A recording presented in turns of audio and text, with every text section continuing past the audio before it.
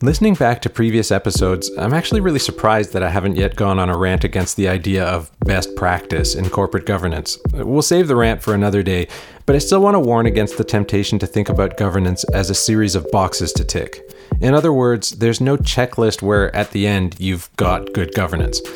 But that's not the only issue with thinking about governance as a box-ticking exercise.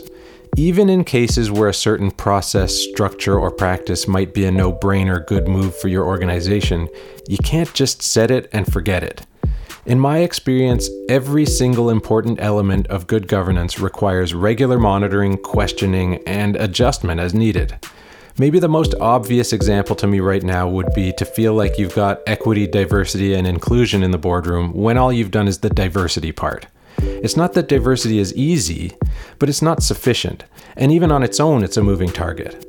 What are the elements of your governance system that you treat like a box-ticking exercise? Whatever they are, do me a favor. Take some time to prove to yourself that they're working really, really well. If not, it's time to try something different.